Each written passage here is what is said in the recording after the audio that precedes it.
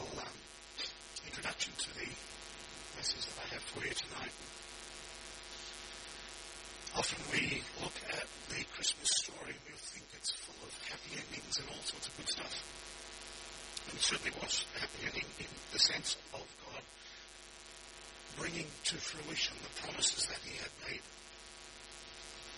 But it's very likely that most of those people who were involved, including Mary, didn't understand what was happening. That's what faith is.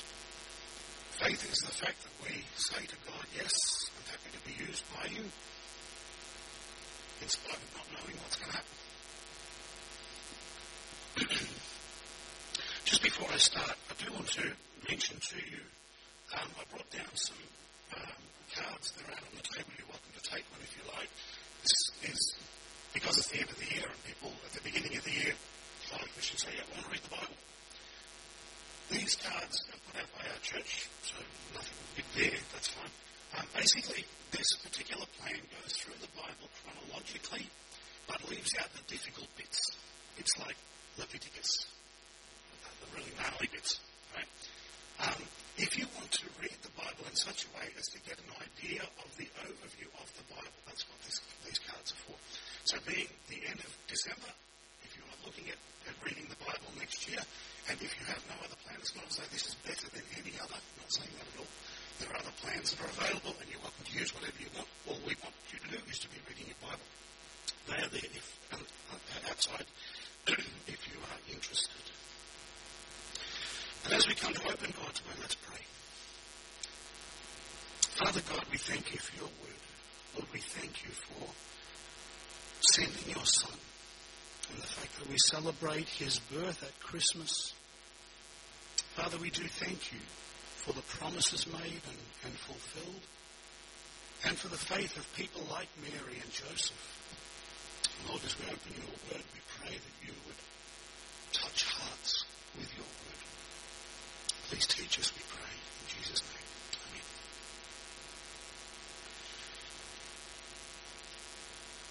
Amen. In our Bibles, we have 4 different accounts of Jesus' life. Matthew, Mark, Luke, and John. And you might have wondered, why do we have 4 accounts? Why not just one? Like, is this the Bible just being a bit overactive? Well, the reason we've got 4 different accounts is that they were written to different audiences. They had very different purposes in mind. So as a result, each of those 4 accounts that we have, Matthew, Mark, Luke, and John, have a different flavour from one another. Let me explain. We'll leave Matthew for the moment because we're going to be coming back to Matthew. Let's look at Mark and Luke and John for starters. It seems to us that Mark probably came to meet Jesus very late in Jesus' life, if at all. Mark's account has a punchy, sort of always on the go feel to it. The word immediately appears in Mark's Gospel 36 times. Immediately, Jesus went and did this. Immediately after that, he went and did this. So there's a real punchiness to Mark's Gospel. His account is intentionally brief. And basically it seems as though it could be read aloud to an audience, and then that person could then take that message to another audience the next night and go and give the same message to them. So that's Mark. In contrast to Mark's urgency, Luke's gospel was deliberate and methodical. Luke never met Jesus. He came in after Jesus had risen, as in risen back to heaven. But he was a very careful historian. Luke only wrote 2 books in the New Testament, the book of Luke and the book of the Acts of the Apostles. However, those 2 books combined are larger in the New Testament than any other writer, including Paul or John. Both of Luke's books were written for a Roman guy named Theophilus. And Luke's gospel is the easiest one for us to grasp as Western people. The third gospel writer was John. He was not only one of Jesus' disciples, but he was one of his most intimate disciples. John wrote very much from the heart. John's stated purpose in writing was to prove that Jesus is the Saviour of the whole world and to prove that everyone needed to trust him alone for salvation. So those are the other three gospel writers. Then we come to Matthew. Matthew, the author of the first gospel, was a despised tax collector before Jesus met him. Now the Jews viewed tax collectors as those who had sold their souls to the occupying Romans. They collected taxes for the Romans with an almost rapacious desire for money. And as a tax collector, Matthew was then banned from attending either the synagogue or the temple. However, that actually turned out to be a huge advantage for Matthew. Because at the time, the Jewish religious system was incredibly corrupt. And the fact that Matthew was prohibited from entering places of worship or Jewish places of worship meant that all that he really had to work with was what you and I call the Old Testament scriptures. And he obviously studied those Old Testament scriptures very carefully. His gospel contains heaps of Old Testament references, one of which we will look at this evening. In fact, one thing you'll find in Matthew's gospel is a recurring phrase, something like, this occurred to fulfill what was spoken by the prophet, da-da-da-da-da. And that occurs 13 times in Matthew's gospel. One of them we will see in our passage tonight that was read out to us before. So the passage I want to study is Matthew chapter 1, verses 18 to 25. If you've got a Bible, you might like to turn there and follow along. Now the title of the sermon is Jesus Came to Earth, So What? Jesus came to earth, so what?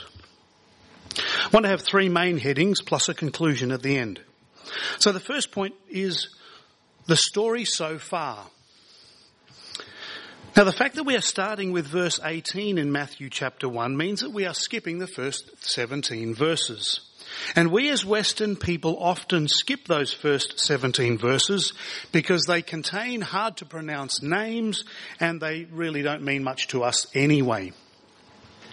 However, that list of names was crucially important to the Jewish nation because they proved that Jesus came from the right family. Jesus claimed to be the Messiah, and if he was the Messiah, he had to have the right parentage. Some 2,000 years earlier, God had promised Abraham that one of his male descendants would be the promised Messiah. Later on, God revealed that it would be a descendant of David, King David. So any man who came along claiming to be the Messiah, but if he came from any other family, then he would immediately be exposed as an imposter. So Matthew chapter 1 verses 1 to 17 proves that Jesus came from David's family, which was crucially important. That's why Matthew 1 verses 1 to 17 has what it does. We then come to verses 18 and 19, which says this, Now the birth of Jesus Christ took place in this way. When his mother Mary had been betrothed to Joseph, before they came together, she was found to be with child from the Holy Spirit, and her husband Joseph, being a just man and unwilling to put her to shame, resolved to divorce her quietly. Now the angel Gabriel had visited this young girl named Mary. She was probably around 12 to 13 years old, the age at which young people were betrothed. That's like an engagement in our term. The angel told her that the Holy Spirit would cause her to conceive a baby without the involvement of a man. And that's exactly what happened. Mary found herself pregnant without the involvement of a man. Now, this obviously caused a massive problem for her. How could she tell her fiancé Joseph about the baby? After all, he would never believe that she'd become pregnant by the Holy Spirit. I mean, who on earth would believe such a tale, right? Nevertheless, she told Joseph all that had happened, even though she knew that the story was frankly unbelievable. Let's now consider this from Joseph's point of view. In Jewish society, having a pregnant fiancée outside of marriage meant that Joseph had only 3 choices, none of which were appealing. The first choice was to expose Mary as an adulteress. This would involve a humiliating scandal and a quick trial, after which Mary would be stoned to death as an adulteress. Massive shame would also be heaped upon her family, obviously a horrible prospect. Second choice. Joseph could proceed with the marriage and adopt the baby, knowing full well that the child was not his. Sure, they would be married, but there would always be the question mark over Joseph's head about Mary's honesty. Not only had she committed adultery before their wedding, but she also refused point blank to tell him who the father was. The third choice was that Joseph could divorce her quietly without fanfare. Mary would be spared the indignity of public exposure. It would still result in scandal, which would keep the Jewish rumour mills churning for years. Also, not a great prospect. So those were Joseph's 3 choices, all of them disastrous in at least one way. Matthew says that Joseph's preferred choice was to divorce her quietly. It must have seemed to him the least problematic. Notice also that Matthew tells us that Joseph was a just man in verse 19. That word just suggests that Joseph was a true believer in God who was declared righteous and carefully obeyed the law. He was a good man, and obviously he loved Mary. But this then left him with an impossible decision. I mean, he knew that Mary was no fool. Surely she should have been able to come up with a better story than God got me pregnant. This then brings us to point number 2, divine intervention. Matthew then continues the story, verses 20 to 21. We read this. But as he considered these things, behold, an angel of the Lord appeared to him in a dream, saying, Joseph, son of David, do not fear to take Mary as your wife, for that which is conceived in her is from the Holy Spirit. She will bear a son, and you shall call his name Jesus, for he will save his people from their sins. The angel's message, although brief, gave Joseph many facts. Firstly, Joseph was given clear directions. He was told to take Mary as his wife. Secondly, and this must have been a massive relief for him, Mary had not lied at all. All that she had claimed was true. The baby growing inside her was indeed conceived by the Holy Spirit. Thirdly, Mary would bear a son, and Joseph was commanded to name him Jesus. The name Jesus means the Lord is salvation. And the angel then gave the reason for this, for he will save his people from their sins. Now we're going to come back to that in a few moments. Matthew then gives an explanation, which is one of these verses I referred to earlier, where Matthew shows that some event fulfilled Old Testament prophecy. Matthew says this, verses 22 to 23. All this took place to fulfill what the Lord had spoken by the prophet. Behold, the virgin shall conceive and bear a son, and they shall call his name Emmanuel, which means God with us. That Old Testament prophecy had been given to one of the Old Testament prophets named Isaiah, who lived some 700 years before. Joseph was told that his own fiancée Mary was the one who had been chosen to bear this being Emmanuel. Even that name Emmanuel reveals an extraordinary truth. This was God come to earth in human form. This brings us to point number 3, humble obedience. Humble obedience. Verses 24 to 25. Thank you.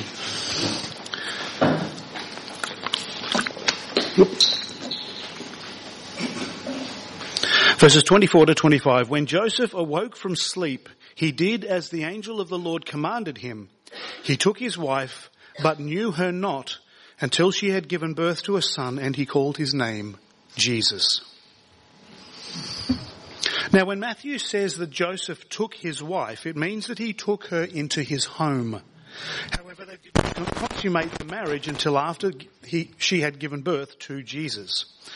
Once the baby had been born, Joseph and Mary enjoyed a normal, happy marriage relationship.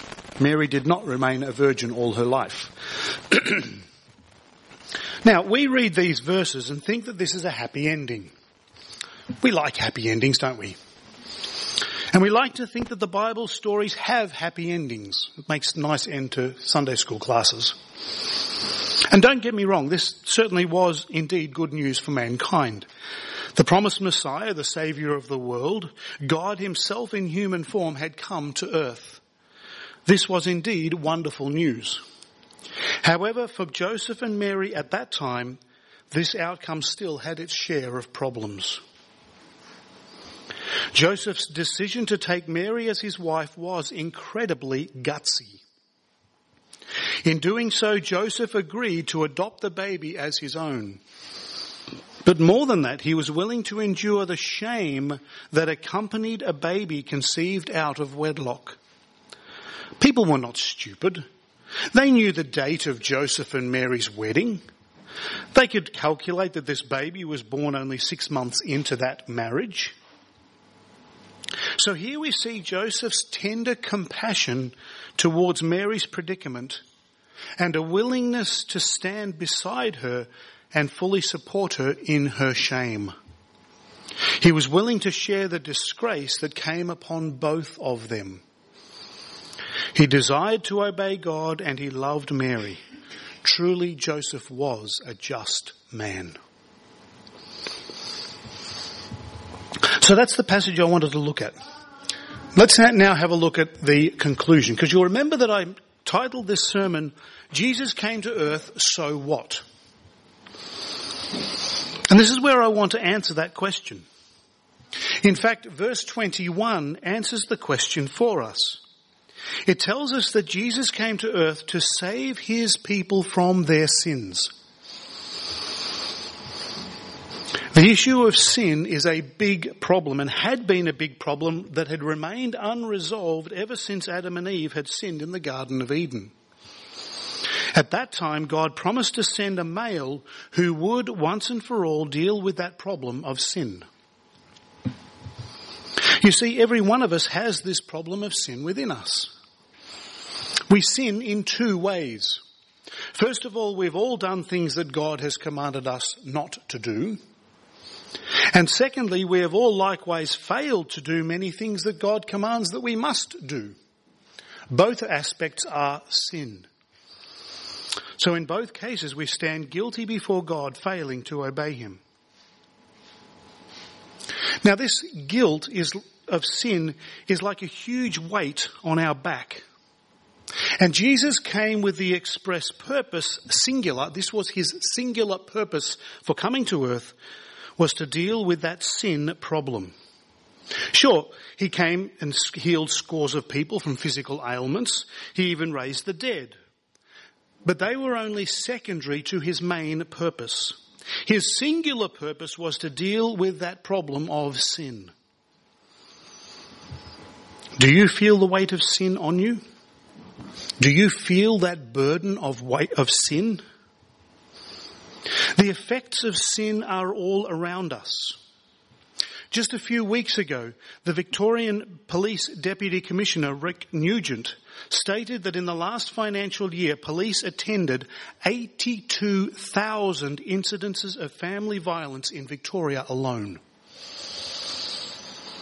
82,000 incidents of family violence in Victoria in 1 year.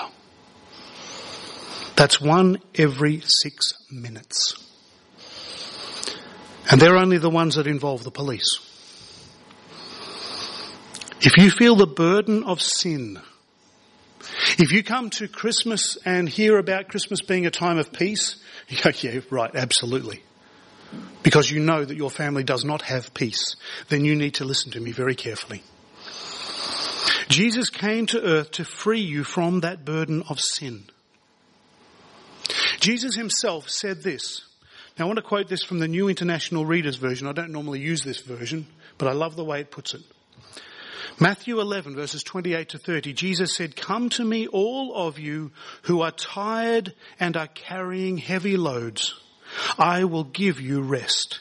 Become my servants and learn from me. I am gentle and free of pride. You will find rest for your souls. Serving me is easy and my load is light."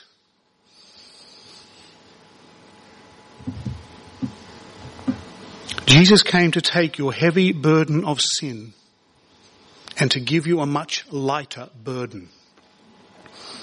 If you are burdened today, you can look to Jesus today. He can free you from that burden today. He can give you eternal life today. He promises to walk beside you every step of the way, not only today, but for the rest of your life and into eternity. That's how Jesus coming to earth applies to you. Do not leave here today until you know the Jesus that came to earth to save you from sin. And you can have peace this Christmas. Peace with God. That's why Jesus came to earth. To bring peace. The passage that was read to us before from Isaiah chapter 9 said, "Of the increase of his peace there will be no end." But God wasn't talking about nations. God was talking about individuals. God brings peace on earth one heart at a time. And that peace is still available. If you'd like to come and speak to one of us afterwards, I'm sure we'll be happy to talk with you. Thank you. Why don't we pray? Let me pray. Father God, we thank you for the offer of peace that is still here. And Lord, as we come here this Christmas time, we pray that there would be people who come into your kingdom because they realize the weight of sin that they have and the peace that is available to them and the freedom that comes by submission to you. Lord, as we sing this last song, Majesty, where we exalt and declare your majesty, Lord, I pray that you would draw people into your kingdom so that they would see your majesty and rejoice in you. May your Holy Spirit work mightily this Christmas period, we pray in Jesus' name. Amen.